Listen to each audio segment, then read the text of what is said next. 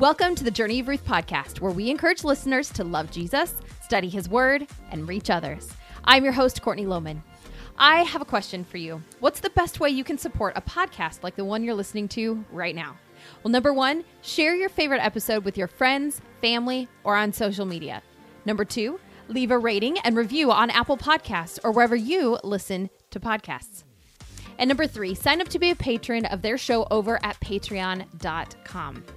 This week, we will be having our very first patrons-only Zoom call. So if you would like to be a part of our close-knit community, please head over to patreon.com/journeyofruth and sign up today for as little as $5 to $10 a month. Last episode, Leanne Reynolds and I reviewed some Advent resources to help you and your family keep Christ as the center of Christmas.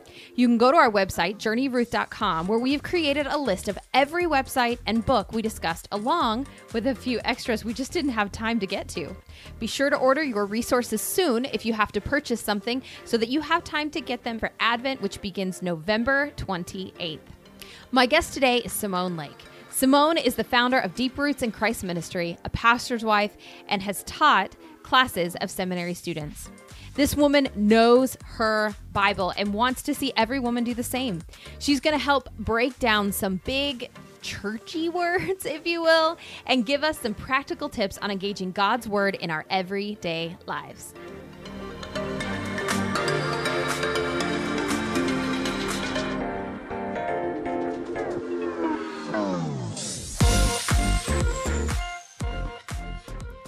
Well, I am so blessed to have Simone Lake here with us. Simone, thank you so much for joining us today. Oh, you're welcome. I'm excited. Simone and I met at a conference that she was speaking at, I guess this summer. And then we started talking about kind of some of the same people that we knew. And I mean, Arizona is a small, state. And so if you go to church in Arizona, or if you're involved in music or any of the same areas, you probably know the same people. So I said, Simone, I need you to come on the podcast. So thank you for agreeing to be on the podcast today. You are welcome. So can you tell us a little bit about yourself? Sure. I can share a little bit. My husband and I were both just like simple and plain people. As you could see by my picture that I had up earlier, we love the outdoors, and we live in northern Arizona. So my husband and I, we've been married for over 30 years, and we live in northern Arizona, where he pastors our church, and I come alongside and serve in many capacities. So we do ministry together. But some interesting things about me: I love stringed instruments. So any stringed instrument, whether it's, my favorites are the mandolin and the cello, but I love the violin, the zither, what have you. That just speaks to my heart, especially when they're played in hymns. So I'm really excited when our praise and worship team decides to do that. So, I like to go to Handel's Messiah. That's a Christmas treat. My hubby and I like to do every year. Go down and do Handel's Messiah, but we love the outdoors, especially this time of year. We've gone out, I don't know how many times on hikes now, just for the change of the leaves. And, but I'd say pretty simple and plain. If you were to look at my Facebook post, I describe myself as a sinner saved by the sanctification process of the crucified blood of Jesus Christ, that was shed on the cross. And so that's pretty much us. Well, I love that. And you can see, even in the fact that that's your Facebook profile, that you have a passion for Jesus. And you have a ministry called Deep Roots in Christ. Can you explain what you do in your ministry, and then why you chose that name? Yes. So the gifting that the Lord has given me, I'm just a teacher of his word. So teaching, training, and equipping and discipling in God's word. And so I do that across the board, whether it's in my church or in my community, in the denomination that our church is in, statewide, nation, and also internationally. We've been able to go on various mission trips and do that. But years ago, when the Lord called my husband actually to pastor our church, I was in a season of prayer and fasting and just seeking the Lord to find out, okay, what is it that you want for me to do?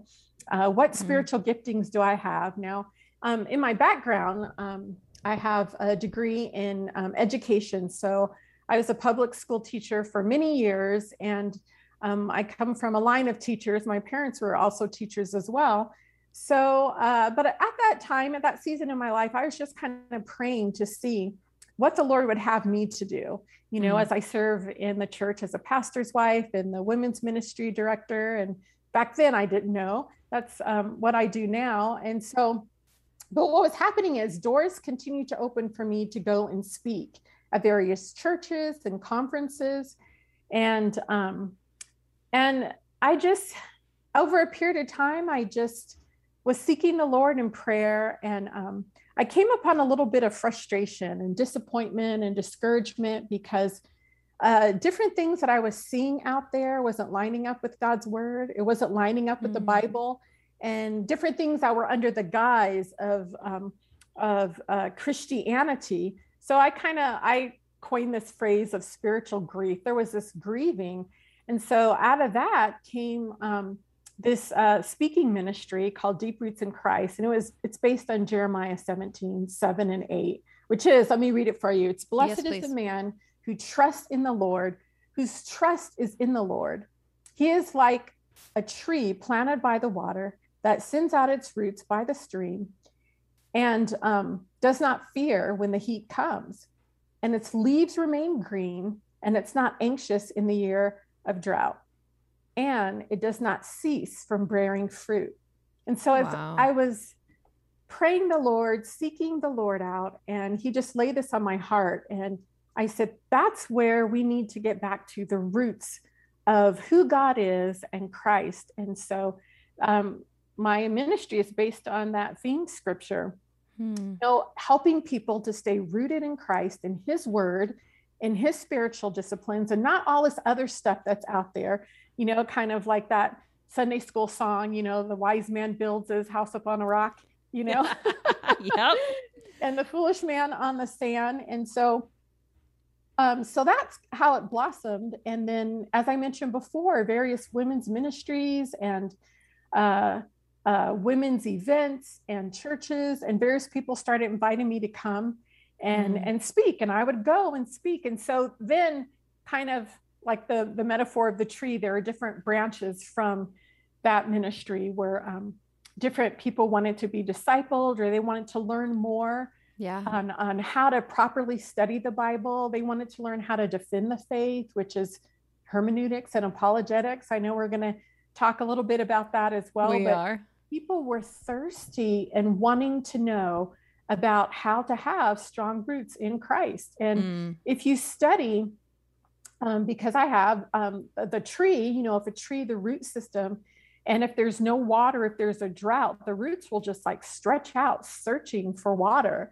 And so that's the premise. And if you look at Psalms 1 and a couple of other verses in the Bible, they're similar to that as well. And so from that's how the ministry got started. And then here we are right now. You know, as I listen to that Jeremiah verse, I hear that portion that says, the tree does not fear in the season of drought. And I think about where our world has been in the last few years. And I think about the fear that can so easily, like, you know, ensnare us right now. Because there's, I guess if you look at it, if you said, well, you know, what is there to fear? Well, let me list the ways, you know, let me list the things that I could fear right now. How does having deep roots in Christ, those deep roots that you're talking about, can we take that from like a spiritual to like a kind of real life application? There are so many things that we could fear or feel like you're in a time of drought right now. What does that look like to not fear that? Absolutely. Well, one thing I wanted to do was to validate how God created us. So our feelings are real. Our fear is real. Our emotions and mental state are real, but we can always fall back on his promise. We can always fall back on his word and his scripture. So I'm not saying that you'll never be afraid, or you'll never be anxious, or you'll never be scared to death. That's not what I'm saying. What I'm saying is, in the midst of our emotions, in the midst of those times, we can go back to, okay, I am shaking here because I'm nervous and afraid over this situation, but I know in the word of God, I can believe and trust in the word of God, in his redemption, in his promise, in his words. And then we can discipline ourselves through his word to get comfort. And so that's one of the main important reasons to read the Bible and study the Bible, because in those times, oftentimes people pray during times that they are afraid or nervous or frightened, or they're unknown. Mm-hmm. And one of my favorite ways of prayer is praying scripture, because it reminds us of God's word. And we can take comfort in God's word, that it is true and yes and amen, that his word never changes. And we can hold on to those promises. And even after we get done with our prayer, our body still might be shaking, or those thoughts might still come to mind. However, we can go back to that and stand firm. So I'm not saying that we're going to be jumping around all giddy and skipping and smiling. No, God created us as a human, and we're going to have those feelings, and they'll probably come back around, which means, the scripture, take every thought captive. When those feelings and thoughts come back around, to just remind ourselves, to reassure ourselves, and there's scripture that encourages. There's one that comes to mind about, why is your soul so downcast? Look upon the Lord, and then there's praise and worship songs for us to rely on. And scripture tells us too, when we're down and depressed, sing praises to the Lord, lift up our voice. And of course, that is a strategy of spiritual warfare. They did that naturally in real warfare. The Israelites, they would go into battle singing praises. Yeah. And so those are things that we can do, that we can take and apply. But I think sometimes people will have a wrong understanding and think, okay, I said this scripture 2 times. Why do I still feel the same?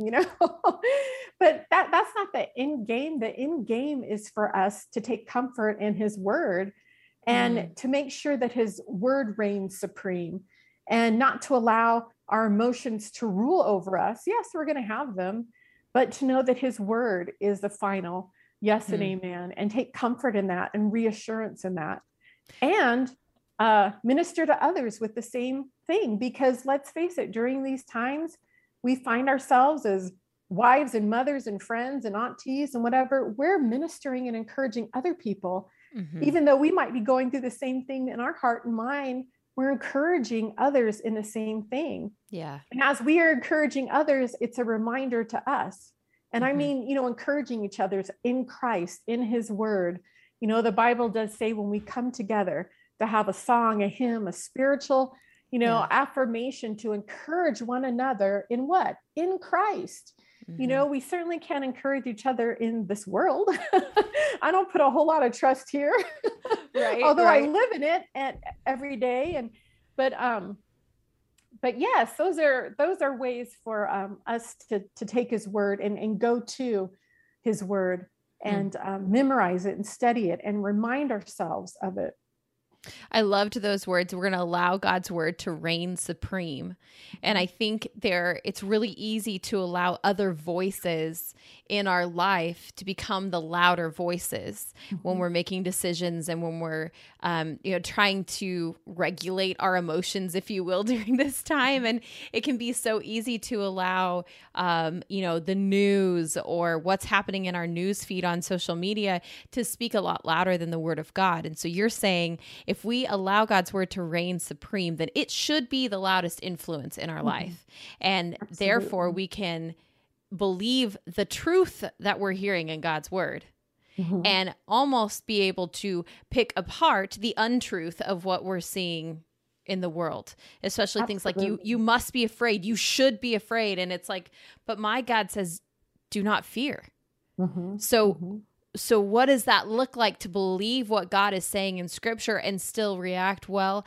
And I love that idea of just, you can respond well if you keep God's scripture supreme in your life. I love that. Now, you used 2 big words. And before we get to them, I want to know, This is a personal question going here for just a second. Did you ever think that you'd be a pastor's wife? I had absolutely no idea. Okay. So my husband and I met at a Christian school, and my undergrad was in education and his in Bible. And we've always been, I came to receive the Lord as my Savior at a very young age. And so we were always believers and always served in churches, but that's another story for another day. It was just amazing how the Lord turned that around and kind of plopped that in our lap. Okay. But I had no idea.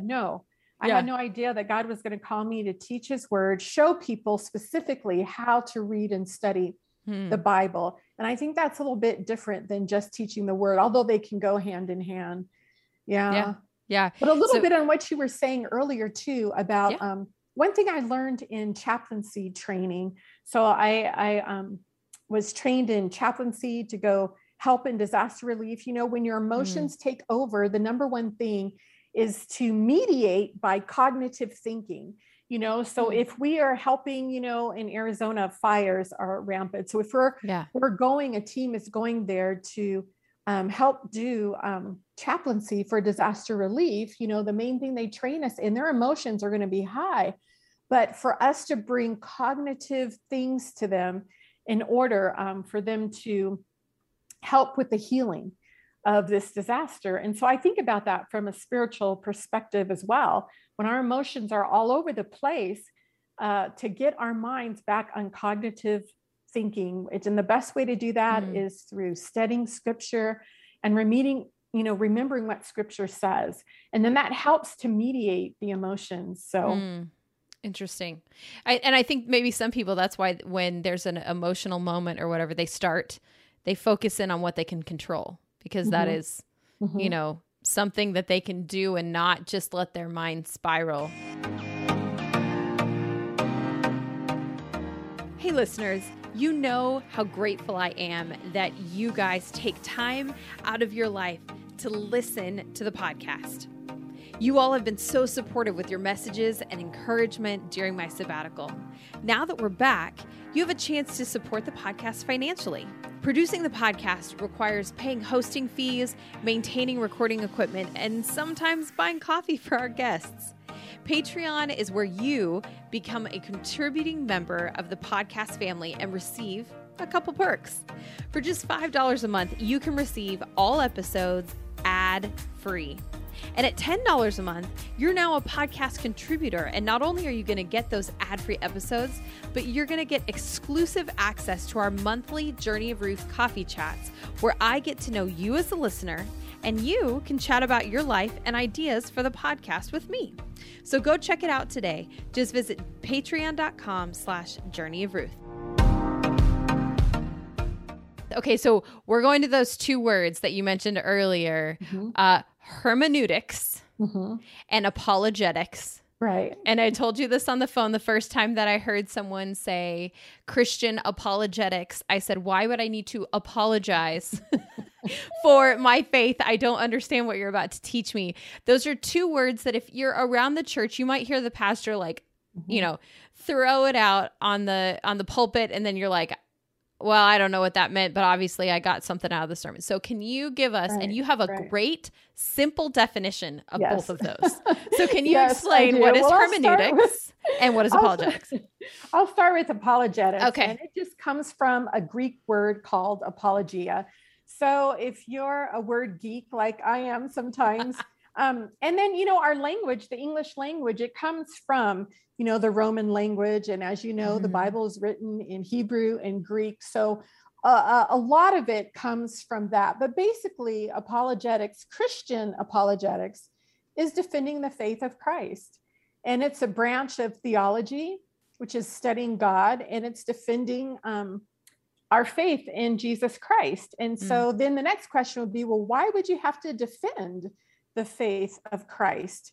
Can't it just stand on its own? Well, yes, it does stand on its own. But when people have questions, they do not understand what the scriptures are. If nobody has been studying scriptures or in the scriptures or even a believer as Christ, they are wanting to know about your faith. So it's not, defending isn't really like a defense, like this overt thing. It's really, explaining what our faith is in Christ Jesus to someone who does not know, or someone who is unclear, or to the extreme if there is heresy. So we see Apostle Paul in the New Testament constantly defending the faith of Christ. We see our Savior and Lord, Jesus Christ, defending who he is. He's the great I am, and who God is, Christ being the Son of God and Son of Man. And so it's basically giving a response to Christianity. And okay, but you say defending your faith. And when I hear the word defending, and I think, okay, I need to defend my faith, immediately it goes to some of the ugliness that we see in society and in culture. Is there a way to defend your faith and still show the love that God asks us to show? Absolutely. So I'm not a fan of arguing or confrontations. Me neither.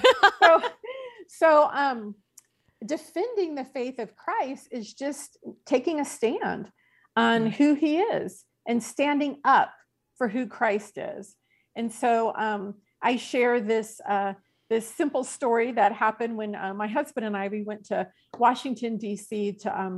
to go to visit on a vacation. So we were in the Library of Congress, and, which was fitting because both of us are like book nerds and we're deep in, and with his doctorate, I know his doctorate is down there in the vault where all the books are. But anyway, when we were going up and they were touring around, they had statue heads of various people that like surrounded the top of the room.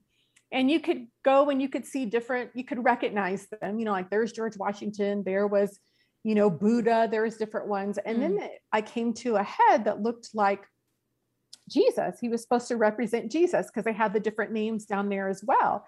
And our tour guide was there. So I happened to say, is that supposed to be Jesus? And she responded, and I said, actually, that's incorrect because Jesus is higher than these. He's the Son of God and Son of Man. And it was real interesting because, she didn't get offended or anything. She was just kind of listening in, but I took notice. And so I corrected what was false there. Jesus isn't just a man with the boys, hanging out with all these famous teachers. And many people around the world consider Jesus to be a noble, honorable teacher, but he is the Son of God. Yeah. He is the Savior of the world, Son of God and Son of Man. And so it takes the Holy Spirit will help to give understanding to that. But so when I'm teaching on apologetics, or because that's one of the many curriculums and classes with Deep Roots in Christ Ministries, I am sharing who Christ is and how to defend that against other religions that don't believe that. And so oftentimes there are, two camps. Christianity is based out of grace, 100% grace and mercy on given to us through the blood of Jesus Christ. And it's not based on works that we do. And then everything else is based on a work or something that we can achieve. So oftentimes, depending on the individual or the discussion. So when I'm teaching on apologetics, I'm training people how to share with others who Christ is. And oftentimes people will share their testimony, which is good, but everyone has a testimony. Everyone can share their experiences, but just basically the facts of Christ, that he was born of a virgin and he came and had a ministry for 3 years and died, rose again, currently sitting on the right-hand side of God, and the facts of Christianity and who Christ is and why it's important. Okay, so let's move on to hermeneutics. What does that word mean? So hermeneutics is another fancy word. They are fancy words.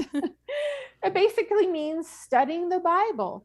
It means the principles of exposition or exegesis, which means basically expository. You're doing everything you can to study at the great length of what this passage means.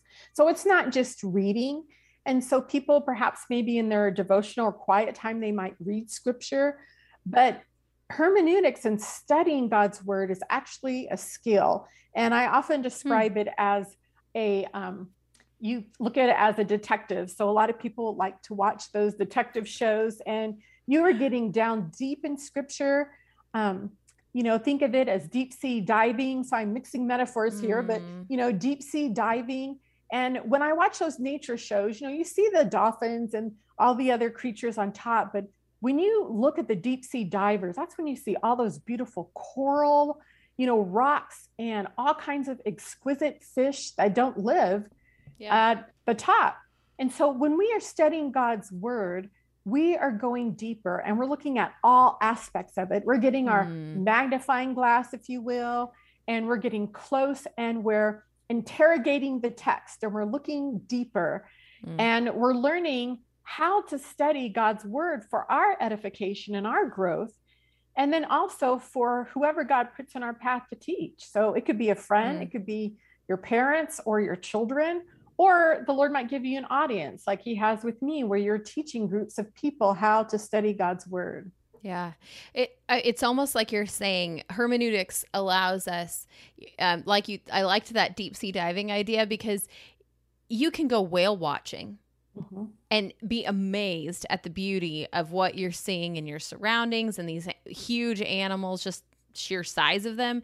But what you're saying is that if you don't get underneath the surface, you're missing a level of beauty that you can only see when you get underneath that surface. And hermeneutics helps us see that beauty. Absolutely. Absolutely. And people have to be willing to take the time and make the time to do that work. Yeah. If you've ever, gone deep sea diving, or it takes work. I mean, your whole oxygen level changes and you have all this equipment, but it's worth it, to see the beauty of what's out there. And it's worth it to study God's word. And there are 66 books of the Bible. So God's meant for us to know those 66 books. And some people will say, well, I don't know if I want to study or not. And the way I look at it is, Christ on the cross tore the veil, and it is finished. And that veil is torn. So anyone and everyone who believes in the name of the Lord can go to the Holy of Holies. Yeah. No longer Jesus is our great mediator. And so why not? Especially when we live in a country where they say the average home, not just a Christian home, but the average home has 6 Bibles in it.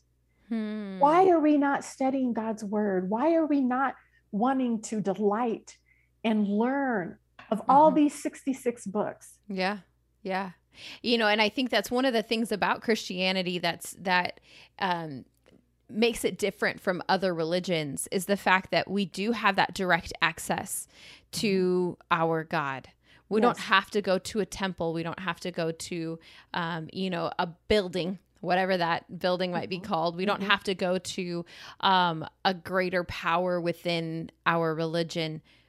We can sit in our bedroom. Or if you're a mom who's having a hard day, you can sit in the shower. Absolutely. With that door closed, and you can pray to God right there, and he will meet you right where you're at. Yes. And now I can hear people listening to this, and in their mind, they're going, okay, I hear you, Simone, but that deep, I get it. That's really probably good for me to do, probably is a good idea. Kind of like when someone's like, you really should go to the gym. Yeah, I probably should, and you, Simone, you have taught at the seminary level. Am I correct? I taught at Bible Institutes, and I taught seminary curriculum. Okay. So now that this woman, this man is sitting there going, I know that's something I should do. Can you give us a reason why it is important for us to do the apologetics work and the hermeneutics work? Why it's important for us to know? Because every time I hear you talk or on your blogs, you'll give like a thought, and then it is immediately followed up with biblical background and biblical history, even world history that supports what you're talking about. Why is it so important to know that and not to just accept what's taught in the pulpit, accept what we read in our, devotional that day, but to actually take the time and dig deeper? Why is it so important? Right. Well, one main reason why it is so important is when I kind of shared a little bit of how the Lord put on my heart the ministry. There is so much false teaching out there and so much heresy and so many things that do not line up with God's word. And so it's important for us. It's like, because we serve and worship Jesus Christ as our Lord and Savior, wouldn't we want to know him more? Wouldn't we want to know God more? And so it's important for us to know that. So if something comes through to us, we can have discernment to know if this is right or if this is not right. And we see that a lot with Apostle Paul in the book of Acts and then the letters that had gone forth. And in his time, historically in that time, and he went on four, if you including the last one, missionary trips.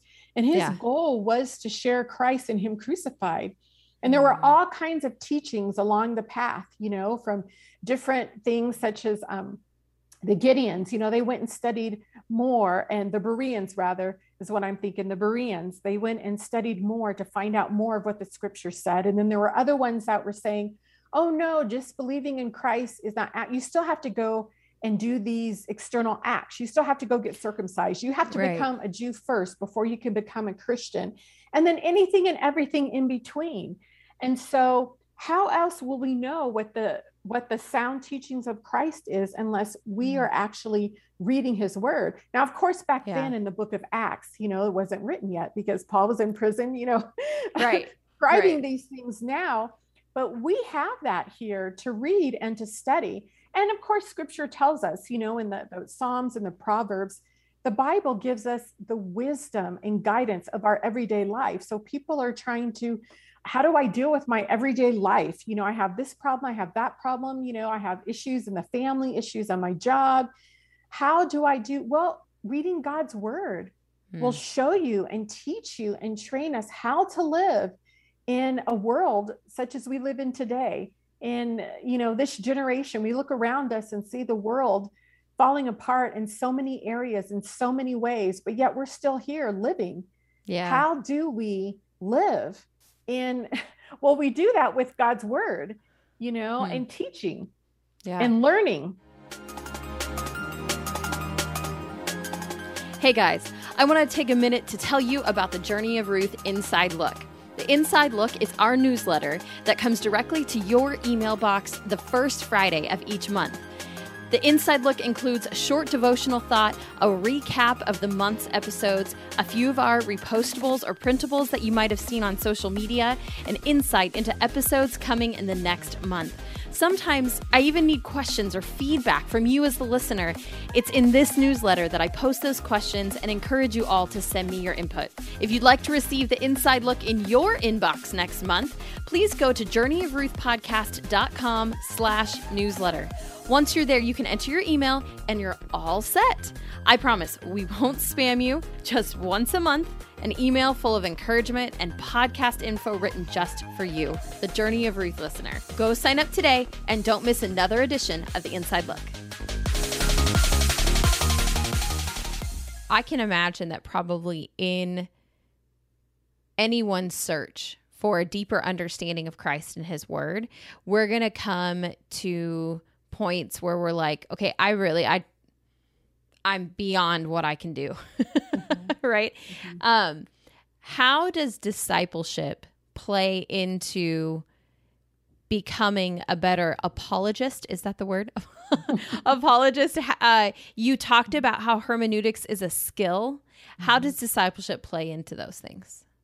Well, discipleship, I think, implies that we are doing, more of a behavior opposed to, hermeneutics is, a skill that we have. But in discipleship, we are learning how to follow after Christ. So Jesus himself, tells us that, believe in him, follow after me, take up your cross.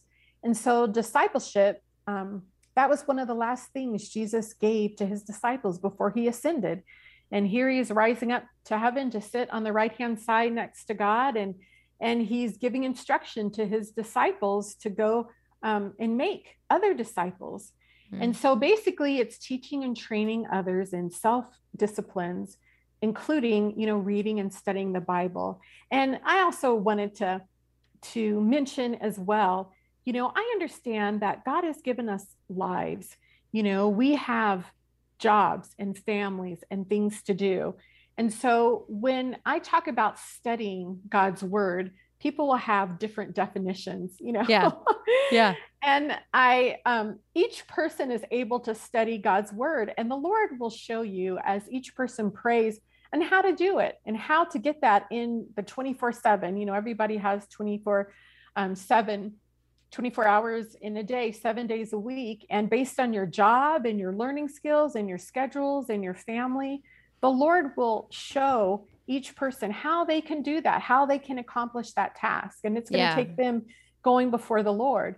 Now, what I do based on my title, that's my life. That's what I do. I spend hours doing that. But everybody doesn't do what I do. Yeah. But there are formats and ways that can help a person in their time. And I always say, if you're studying to prepare to teach a lesson or studying to know God's word, that may be, depending, a little bit separate than just spending time with the Lord. And so I'm just a firm believer in getting a variety of ways. Some people are visual learners, so they have all these colored pencils and they draw pictures and everything. Other people learn better in an auditory format, so listening to the scriptures over and over. So oftentimes with the women that I disciple, and especially young moms that have babies and young ones, and they're struggling to journal or write down like they used to do before they were married or have kids.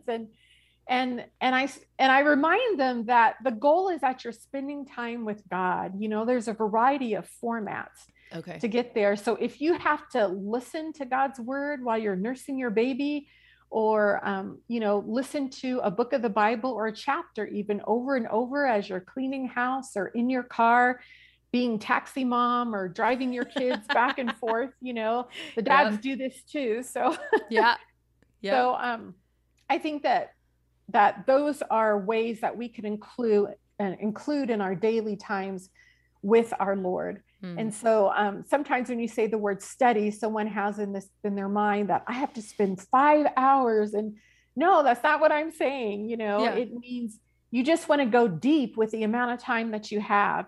And one way to do that is through the 5 W's and the H. So being a former English teacher, those are just writer's rules and 5-paragraph essay, and also reporter's rules, the who, what, when, where, how, and why.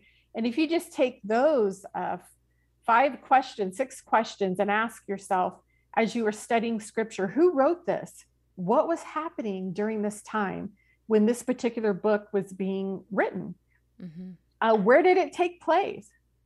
Why? Why was the author writing? And who was he writing it to? Yeah. And how is it that this applies to me today? Because of course that was written many, many years ago. And, currently I'm teaching in the book of Hebrews, our women's Bible study. And so the author is writing to the Hebrew people. So obviously he's going to pull from things that they would know as he's writing this letter. Yeah. And one of the challenges when we came to chapter 5 and 7, we're currently on chapter 9 now. Okay. But who is this mystery man, Melchizedek? Oh, yes. It was hard for the class to comprehend the whole Levitical priesthood. Why? Because we have not lived underneath that. We don't see it. But the audience, they could relate to it. And that's why the author was bringing it up, because they could relate to that. And they probably had their ancestors actually went through, and they heard stories of their family. And so it was something tangible that they saw every day, that they heard people talk about. Well, we live in a completely different environment, but we also understand who the high priest is, which is Jesus Christ. And so that would be the application for that particular chapter in that book. And so as we are reading scripture, it's important to know what's happening then in the history, because this is true historical accounts. And that's another tip or something that we do with apologetics is it's just the facts, historical facts that have taken place in history. Okay, what can we learn from that? And how does that apply to us today? Yeah.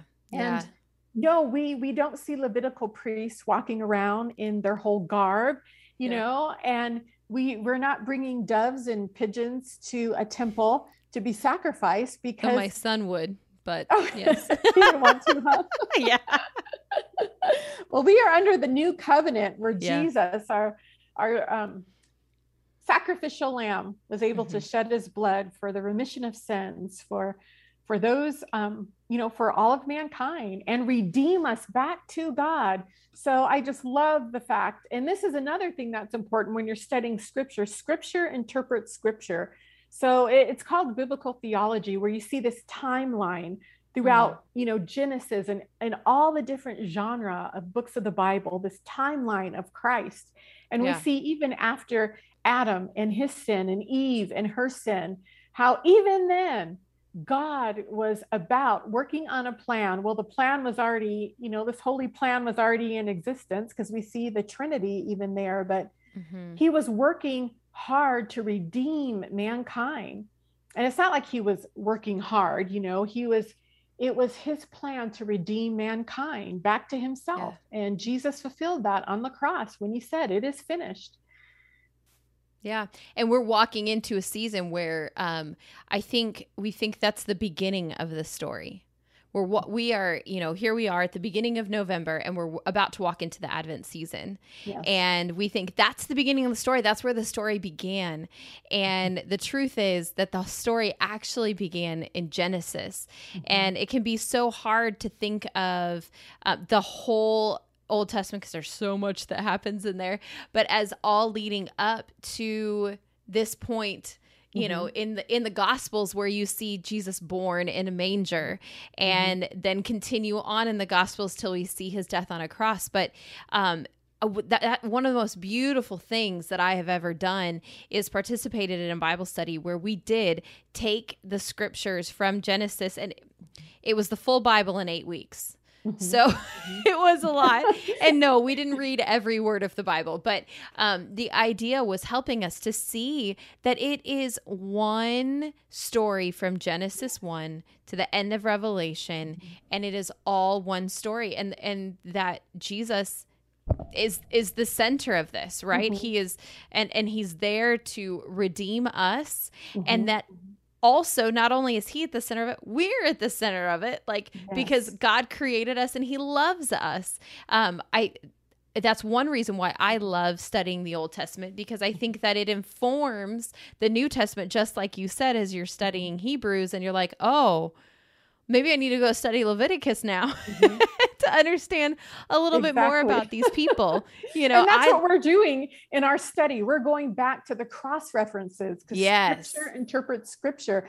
But you see how I love Handel's Messiah, because, we're in this huge auditorium singing this operatic music that's nothing but 100% pure scriptures, telling us of the what great promise, what great grace and mercy that we even see in the Old Testament with Adam and Eve. They couldn't redeem themselves. Yeah. They couldn't undo the sin that they did. But through a gracious and merciful God, they were able to be redeemed, and through that line. So I loved, we'll have to talk about biblical theology another day, because we'll be here for hours and hours, Courtney. That's get me going. I know. Have you ever seen the Easter portion of the Messiah? As far as there's the Christmas portion, and then there's the Easter portion. No, I haven't seen that. Okay. I'm going to have to check that out. And for those that are going, Handel's Messiah, I don't know what she's talking about. Yes, you do. It's the one that goes, hallelujah, hallelujah. It's that one. That's the Christmas music I usually have playing in my house or in the car, because it's just a beautiful time of celebrating. I have to tell you, that was we did that because I was a teacher as well. I was a high school choir teacher. Oh, okay. And which was so much fun and interesting when we got around Christmas time, because you always, as a public school teacher, always had to balance that line of like cultural Christmas and then like the true reason that we celebrate Christmas. And so one year I decided I really wanted to introduce my kids to the Messiah.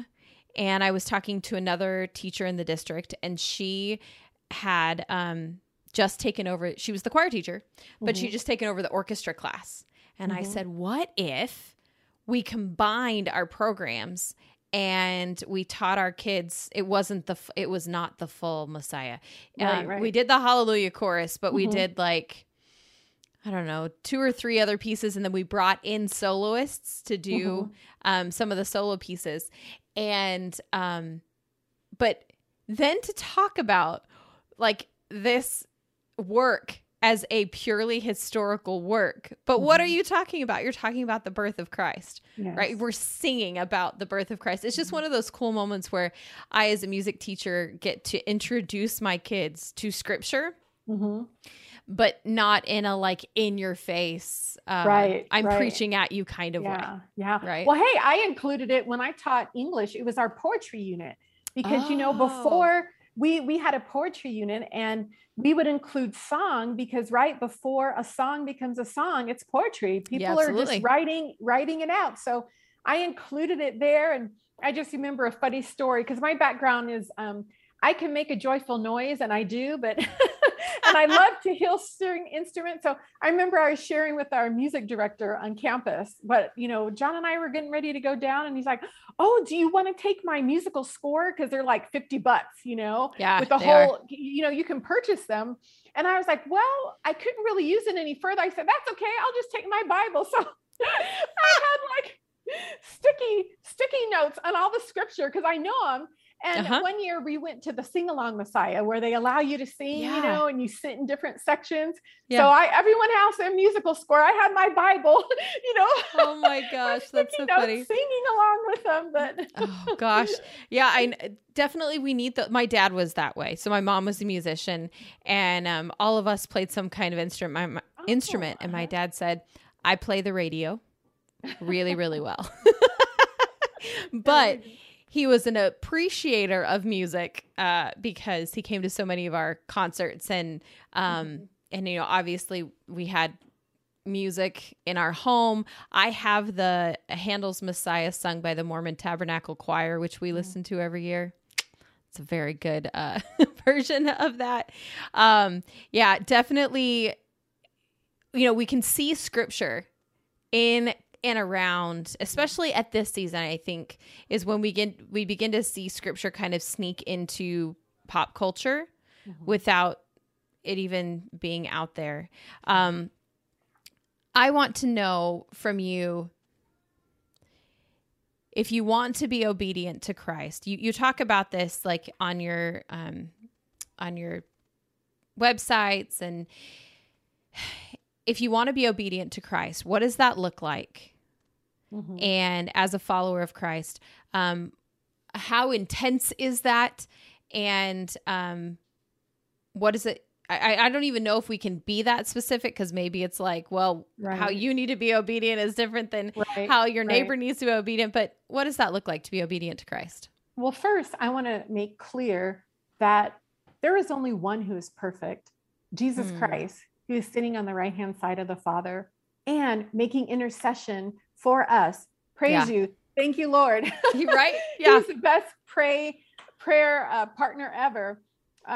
But oftentimes people think that I have to be perfect. And it's like, no, there's only one who's perfect. And we need to understand, as far as obeying Christ, we need to go into it saying, we are going to mess up sometimes. Why? Because we're human. Yeah. The fact that we are convicted of it, the fact that we are sorrowful that we messed up, that we go before the throne as believers in Christ, asking for help to help us better, that shows that we have a desire to follow after him. And it's following his word, regardless of what society says or culture says, or what family says. Sometimes those are hard lessons and hard circumstances to go through to stand on the righteousness of God. I know that Jesus, he says himself that if anybody wants to follow me, then you have to deny yourself. That's the first thing. Deny yourself, take up the cross, and follow me. So, we need to learn what that means in its proper context. It doesn't mean deny yourself of, basic things that we need to survive, or walk around carrying a cross all the time.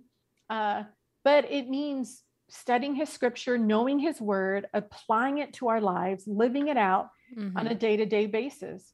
And we need to be cooperative with God in the sanctification process. Like I mentioned, earlier, when we come to know Christ as our Lord and Savior, we go from sinner to saint, according to the definitions of the Bible. And then we are in the sanctification process until Jesus comes and we're resurrected. And what does that mean, sanctification, for someone who might not know? Sanctification means that the Lord, those that believe in Christ as their Lord and Savior, Scripture tells us the Holy Spirit comes inside, living and guiding. So when Jesus backing up a little bit, before Jesus was crucified, and it was around Resurrection Sunday, or what we know as Easter. Jesus is in the upper room with his disciples, and he's, for the past 3 years, they've been in ministry together. And Jesus has told them, as they've gotten closer and closer to that time frame, I'm going to be leaving you. Yeah. I'm going to be leaving you. And they couldn't comprehend that, but he reassured them, especially if you study in I believe it's Matthew 14, where he's talking about they're in the upper room, and he's praying for them. He's praying to God over his disciples. He's praying for them. And he is saying, I'm going to send you something better. The Holy Spirit. Yeah. The Holy Spirit's going to come and live inside of us and guide us and lead us and give us wisdom. So even though we are not perfect, we're saved, we're saints, we're not perfect, we're going to mess up. That's our sanctification process. And when the Holy Spirit is telling us, don't do this, or you need to do that, are we going to obey and follow? Yeah. So that's what I mean by that, obeying each time the Holy Spirit comes, or and it might be something as simple as the Lord telling you, okay, you need to go and gently guide this person because they're on a wrong path. And we're like, oh, I don't want to do that, or they might get mad at me or something like that. But you have this strong impression or this burden from the Lord to go do that.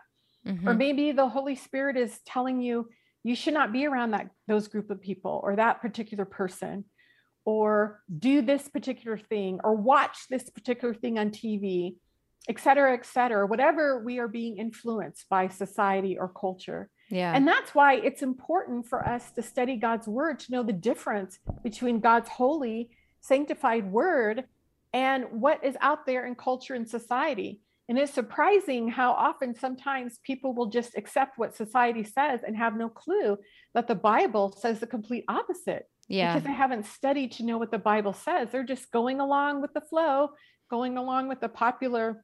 So that's what I would say it looks like as being obedient in Christ. And then when we do mess up and we do make a mistake, we can go before the throne of God in mercy and grace, and his forgiveness is real. Scripture says that he will forgive us as far as the east is to the west. And his throne is huge and humongous, that we can go before and ask for mercy. Now, we might have to suffer the consequences of that disobedience, but we know that the forgiveness is with God. And so I just think day in and day out, and that takes a constant evaluation of ourselves. And we can't go on autopilot and stuff our feelings down and kind of ignore and kind of go on autopilot like we're just living the world, living this life. It's like, no, in your times with the Lord. And I often recommend this when you're times of prayer. I use an acronym, PRAY. Meaning praise, starting off by praising God. And then R is for repentance, where you're doing a self-evaluation. God, how have I offended you? What am I doing that I should not be doing? And sometimes, when you ask the Holy Spirit that, he will show you. And then, A is for asking, asking for our needs or asking for help. God, help me not to be weak in this area. I want to follow you. I want to obey you in this particular area. And then why is yielding, just yielding and turning it back over to the Lord, knowing that we can't do it in and of ourselves, but we're giving it back to him and believing through him, he's going to accomplish it. And we might even say, I don't know how you're going to do it, but I'm going to put my trust in you. That's right. That's right. Oh, I like that. So pray. I like that. Praise, repentance, yes, ask, and yield. Yes. Yeah, that's really beautiful. I think that's also, I mean, sometimes we do come to, it's funny as we're teaching our kids to pray, you know, we'll do nighttime prayers, and the prayers are, Lord, help us to have a good night sleep. Help us to stay good. Amen. And we're like, okay, first of all you did was pray for yourself, you know, or remember when we talked about what you needed to ask forgiveness for? Wink, wink, you know, and oh, right. So I like that. I like that fact that it kind of gives us like steps in prayer, and not to be legalistic, right? Not to say, I don't have time to get through all 4. You know, sometimes, or like you can't, it's not a good prayer. It's not an acceptable prayer unless you get through all 4. But to say, when you're sitting down and you're going to enjoy some time and conversation with God, here's 4 areas. And we see that backed up in the Lord's Prayer as well, you know, as far as those different areas. And so we see when Jesus says, how should you pray? This is how you should pray. It includes those areas as well. So I think that's important to remember. Well, yes. One of the things in all of this that you've given us, we know that we're not meant to live life alone. No one is, right? And I think as we are looking to become people who can defend our faith, not just because, well, my mom told me.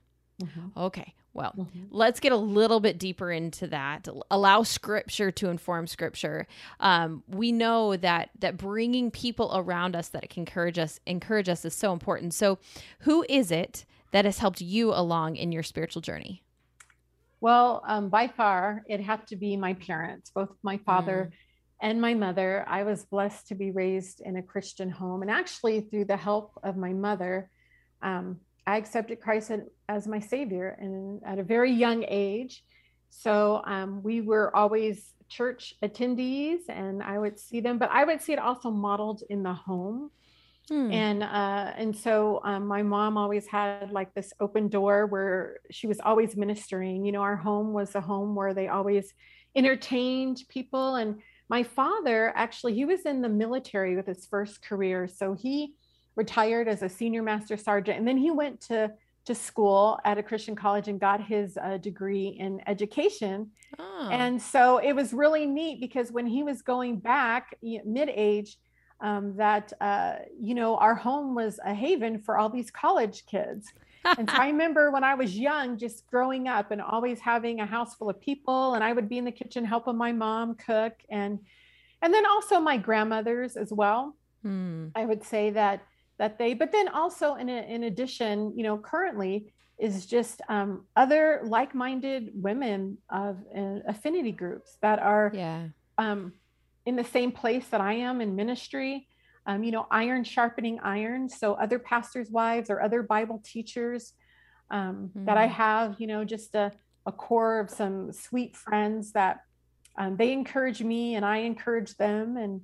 And so I would say those are would be the groups right there. But definitely my parents, they gave me a strong footing. And I have fond memories of my grandmothers. And one of my grandmothers, I remember as an adult. So in the summer, we would drive back to visit my extended family. So I wasn't raised around my extended family, you know, because my dad was in the military.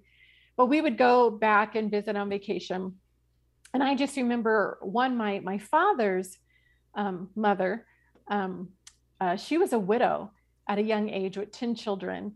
And so there were all these stories that were passed down of her faith in God and Christ and how God really got them through. I mean, raising 10 kids in the 30s and 40s in Mississippi, no doubt, was quite the opportunity for them to magnify the Lord. And so, so as an adult, I would go back and visit, and it was the sweetest thing because she had, tons of grandkids and great grands and great great grands, but I didn't live as close. So I remember she would invite me to come and sleep over at grandma's, so here I am an adult, but I'm all happy that I get to do sleepover at my grandma's. And the sweetest thing, I just remember one of the memories that she still was in the bed, I never knew my grandfather because he passed away before I was born. And in the place where he would have laid, she had her Bible and devotion and journal. So when she'd wake up in the morning, it's like she was practicing. God had become her husbandman, Wow. And so just great memories like that. And then I remember with my mother's mom, my grandmother Jewel, she going with her, and she always served in the church. And back then it was real popular, to wear these gloves, and they had this routine and format. So she had a hat. She had to have had a hat, right? She did. She did. And she had her little, it was, and I remember getting ready for church, and because I would spend my summers there, sometimes. So, and I would go back and forth to my different grandmas, and I remember Sunday we'd all get ready, and she would say, I got to find my gloves. And so I'd help her find the gloves. And, she was a deaconess. And so she served the church by greeting people and everything, and just having those memories. And then my father as well. My father was an usher, and my mom as well, just serving, watching them serve,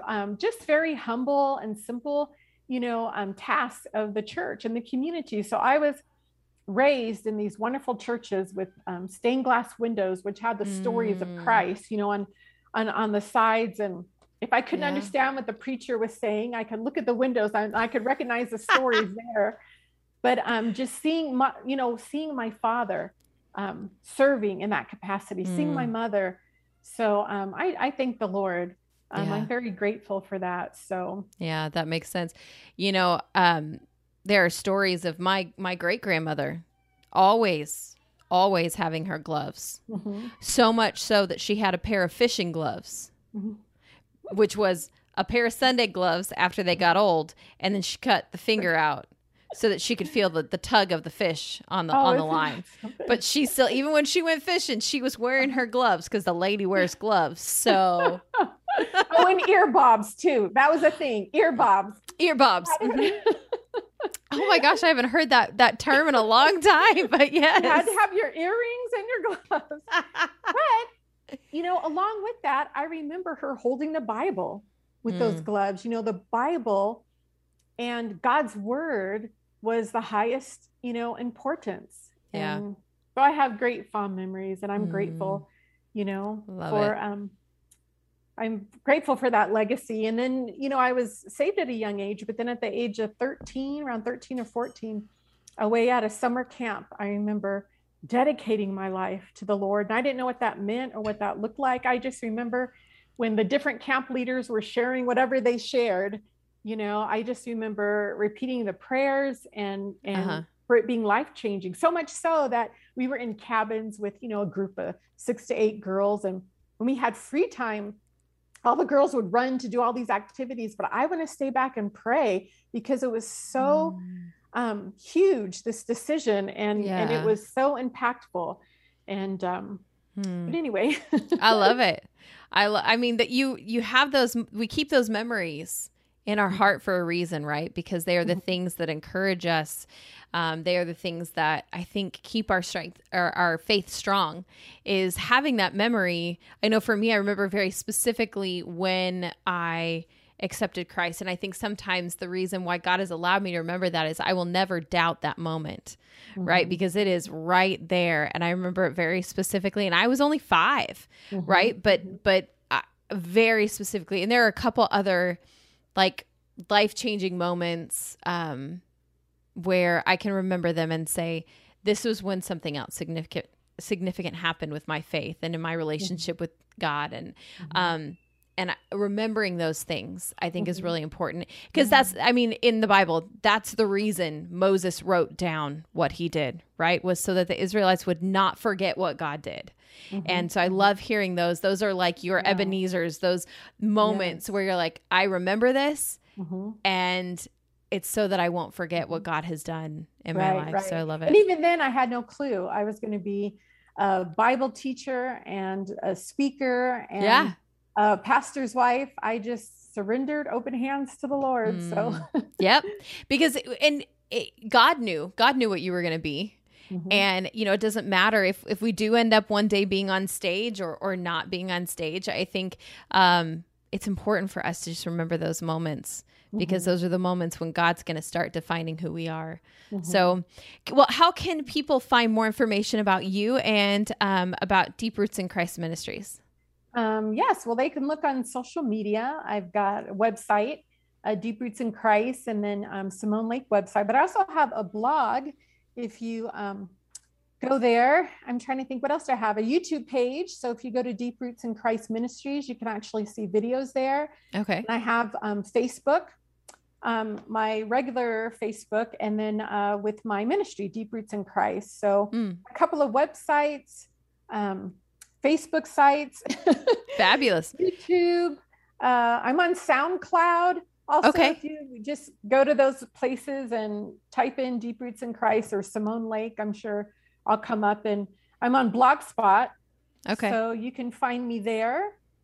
So we'll take all of these websites and these links and we'll put them on the show notes. So listeners, if you want to find Simone, you can head over to the website, journeyofruth.com, click on Simone's website or Simone's episode there, and you will see all of these links so that you can go and visit her and find out more information. But Simone, thank you so much for everything that you share with us. You've taken some big words and kind of boiled them down into, terms that we can understand. And I think, if anything, you've encouraged us that it is worth the time that we would take, however much it is, 20 minutes, 2 hours, however much we have to dive a little bit deeper. So thank you for your encouragement today.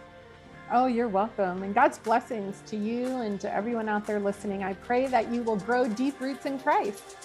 Thank you so much.